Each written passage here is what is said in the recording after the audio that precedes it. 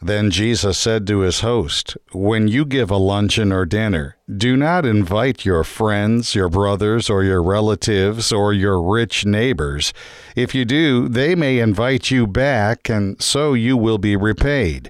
But when you give a banquet, invite the poor, the crippled, the lame, the blind, and you will be blessed. Although they cannot repay you, you will be repaid at the resurrection of the righteous." Welcome to the Parable Podcast. Thanks for joining Family Life on-air host Randy Snavely as he digs into the story lessons taught by the world's greatest teacher, Jesus. In this episode, it's part 1 of The Best Seat in the House, taken from chapter 14 of the Gospel of Luke. Several years ago, a friend of mine was telling me about a horse race that he had watched on television, and the reason why that race was so memorable was because of how the announcer called the race and because of the last place horse's name, Smooth Melvin. Who names their horse Smooth Melvin? Anyhow, the announcer went through all of the horses' names after the first quarter of the race, and he wrapped it up with, "And bringing up the rear is Smooth Melvin." At the midway point of the race, the announcer gave the position of all the horses, closing with, "And Smooth Melvin can see 'em all." 3/4 of the way through, once again the announcer gave each horse's position, finishing with, "And Smooth Melvin still has the best seat in the house." Well, in Luke chapter 14, Jesus has something to say about the best seat in the house. He's at the house of one of the bigwigs of the Pharisees.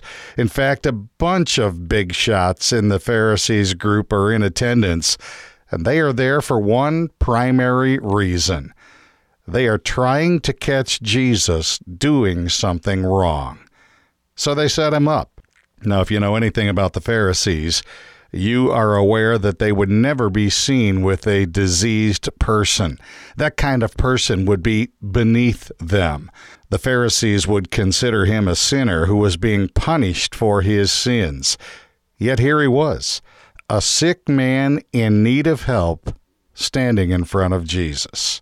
And oh yes, did I mention, it was the Sabbath. The Pharisees wanted to see if Jesus would violate their Sabbath tradition. Now notice I said their tradition, because there is no prohibition for healing on the Sabbath in the Bible. Nowhere. Jesus even asked them if they think he would be breaking their law by healing this man. They didn't answer him, and Jesus heals the guy. And then he says to them, "If you had a son or an ox that fell into a pit and it was the Sabbath, you would pull him or it out." Now the Bible doesn't say it, but Jesus' statement clearly implies, "You hypocrites."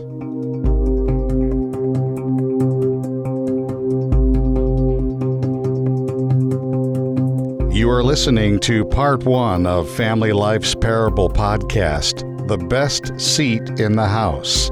It's taken from Luke's Gospel, chapter 14, verses 1 through 14.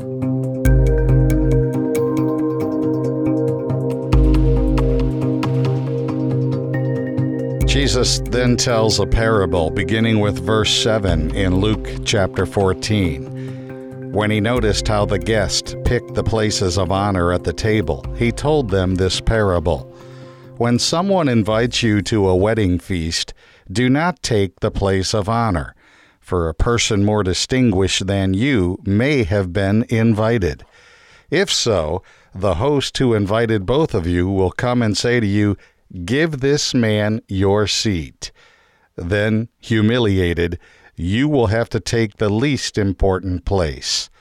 But when you are invited, take the lowest place, so that when your host comes, he will say to you, "Friend, move up to a better place." Then you will be honored in the presence of all your fellow guests. For everyone who exalts himself will be humbled, and he who humbles himself will be exalted." Then Jesus said to his host, "When you give a luncheon or dinner, do not invite your friends, your brothers, or your relatives, or your rich neighbors. If you do, they may invite you back, and so you will be repaid.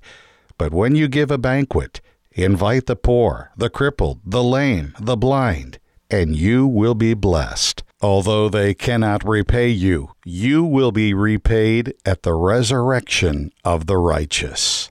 A young seminary student was about to preach his first sermon, and as he approached the pulpit, very self-confident and smug, he thought to himself, "I'm gonna nail this, and everybody's gonna be so impressed with me." But when he tried to speak, the words wouldn't come out. Humiliated and humbled, he ran off the platform and out of the building. Two elderly ladies sitting in the front row looked at one another, and the one said to the other, "You know, if he had come in like he went out, he would have gone out like he came in." Whoever exalts himself will be humbled, but he who humbles himself shall be exalted. In our reading, there is a mad scramble to get the best seat in the house, and that gives Jesus the opening to tell the parable. He basically tells them that if you want the best seat in the house, take the last seat. Now that goes against everything the Pharisees stood for. They were all about appearances and showing off and looking important. They wanted to be seen. Matthew 23:5 tells us they do everything so others would notice them. The next verse says they love the best places at feast and the best seats in the synagogues. And Luke 11:42 says, "Woe to you Pharisees! You love the front seats in the synagogues." It was all about being noticed and sitting in the places of honor for the Pharisees. So here they are pushing and shoving and trying to get the best seat at this wedding feast. Having the best or the most or being first is an attitude our society pushes today. And for many of us, that's the goal. Go for first. But Jesus says, go for last.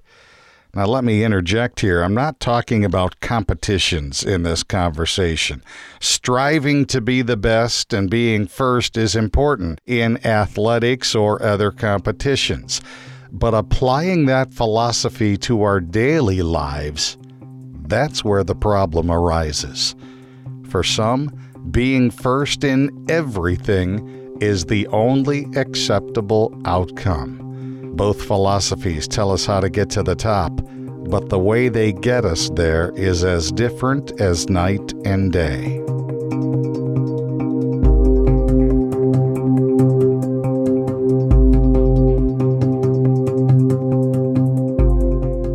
This has been the Parable Podcast with Randy Snavely.